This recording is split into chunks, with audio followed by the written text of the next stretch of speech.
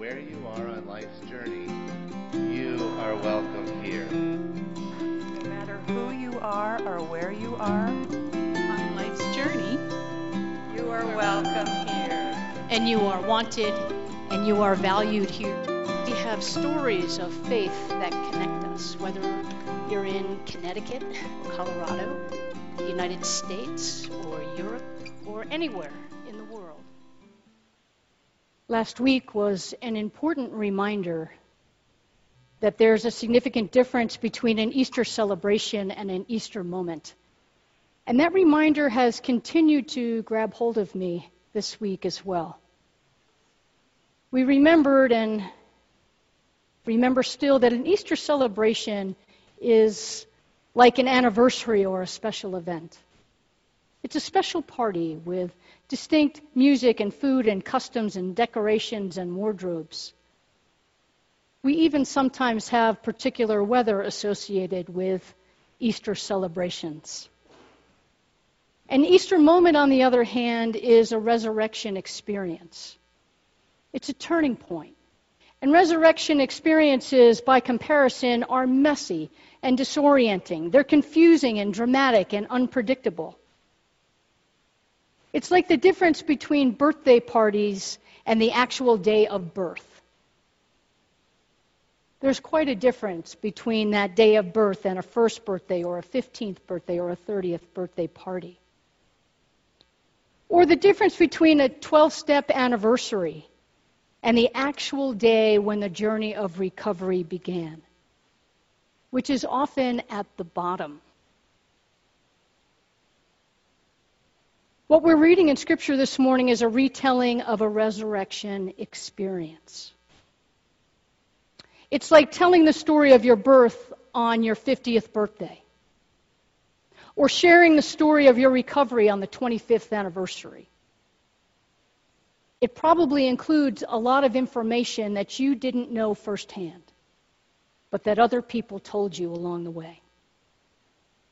So suffice it to say, the story may have been refined and refashioned a bit, as any good story is.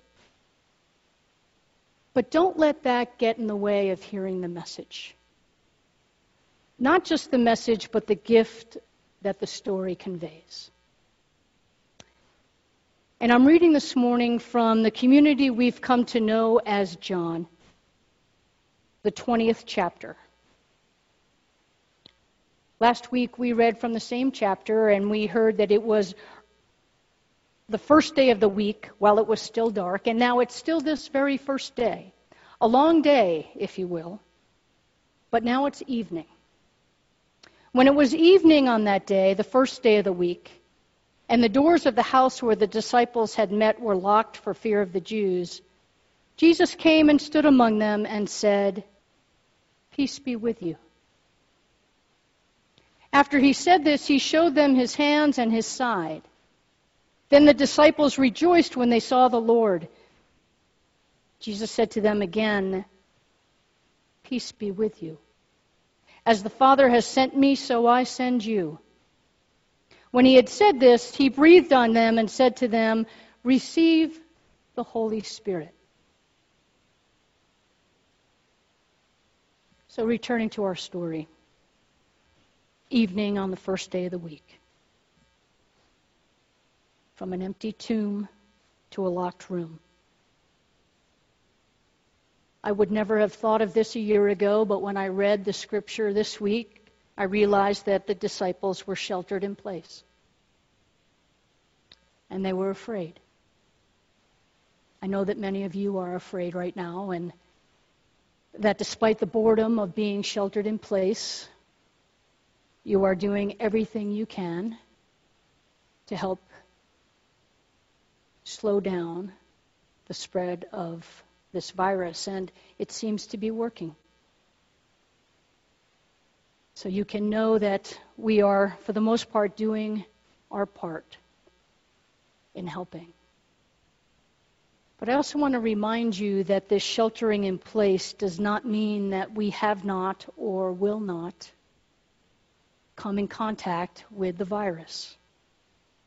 We are sheltering in place so that we can slow it down. and many will survive. Many, many, many, most will survive. But not everyone will. And that's a source of great grief and great distress for many people. And I don't think it's a stretch to compare what we're living through now, in some ways, with what the disciples were experiencing on that night. The need and the pursuit of power and control were rampant. And those who wanted it and had it would do anything to prevent giving it up. Everyone was at risk of being on the other end of violence if they stepped out of line or stepped out of place. And the disciples knew this. That's why they were locked up. They knew that as students or friends or associates of Jesus, their lives were now targeted. I mean, that was the whole purpose of the resurrection, was to scare them and to send a powerful message that this is what you will meet if you preach this gospel of love and empowerment. Message received. But there were other messages being conveyed in that time. The message of the tomb being empty. The message of Jesus appearing to people and speaking to people. Now, you would think that this would be very confusing, and it was very confusing, but, because we have the whole story, or what was written down anyway, Jesus did tell the disciples that this was going to happen. He told them how it was going to turn out, so to speak, including the part about I'll be back. And not in the Arnold Schwarzenegger kind of way. But I'll be back as a man of peace and as a person of peace. And when he came back to that room that night, in the midst of their fear, he offered words of peace. Peace be with you. In other words, may you be well. Do not be afraid. And he breathed on them. This is sort of the contagious part, right? I know now when I see people and I get a little too close, I hold my breath, and it's all about restraint. I mean, I walk up to people and I want to hug them and I want to step closer. I'm, notorious for stepping on people's feet when I hug them because I step in so close. But all of that is on hold right now. But in the midst of that fear and that restraint, Jesus steps in. And this breathing piece is reminiscent of Genesis, of the creation story or the creative breath of God that gave birth to humankind. That breath is also reminiscent of Ezekiel. Perhaps you're familiar with the story of the Valley of Dry Bones, where the breath of God brings those bones to life.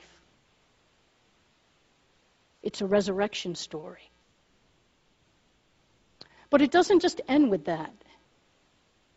It doesn't just end with the peace. Jesus then sends them out. And so for us right now, that's a little tricky. We can't really be sent out easily.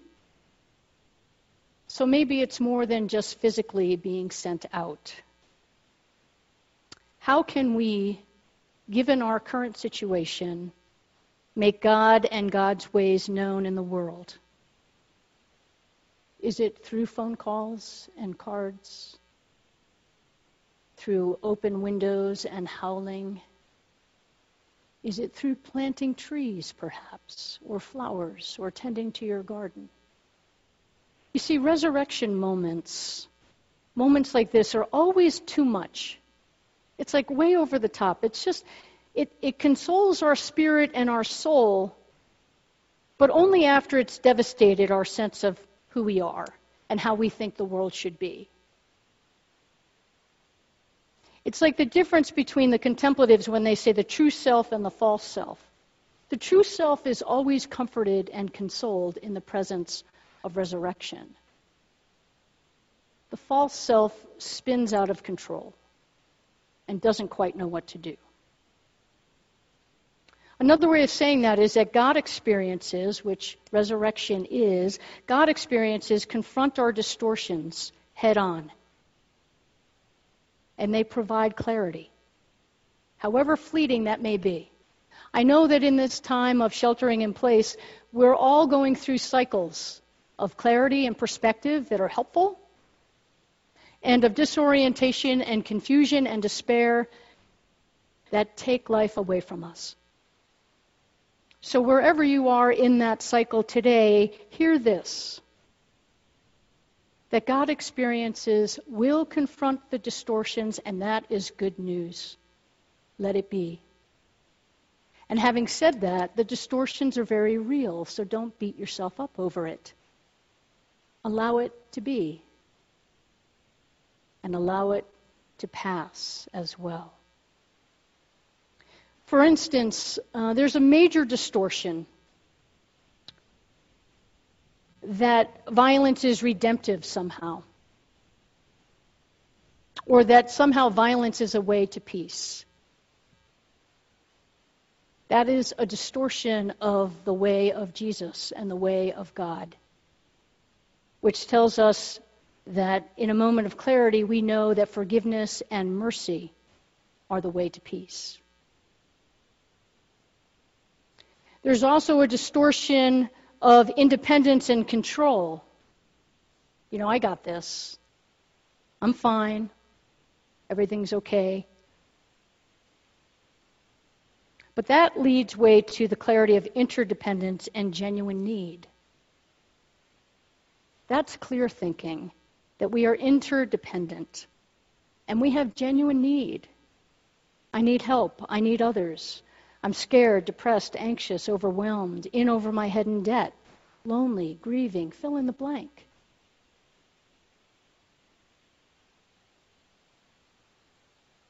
If you don't know all the realities on that list, I'm sure you know some of them. And so how do we enact and engage our interdependence? How do we express our genuine need without guilt or shame? There's also a distortion of despair and destruction, that somehow that's the end of the story or the only story. That's just not true.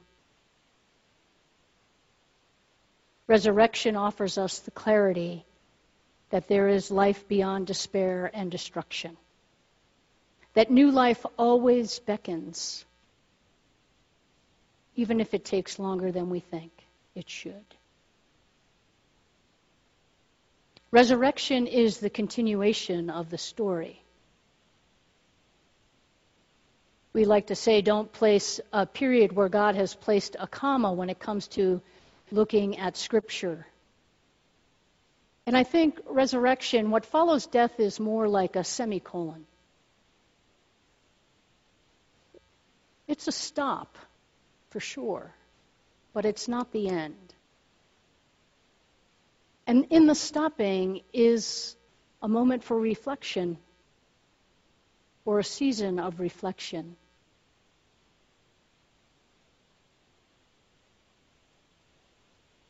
That will give way to clarity.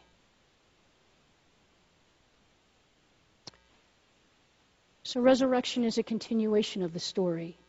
A continuation from death to life, from fear to freedom, from isolation to community.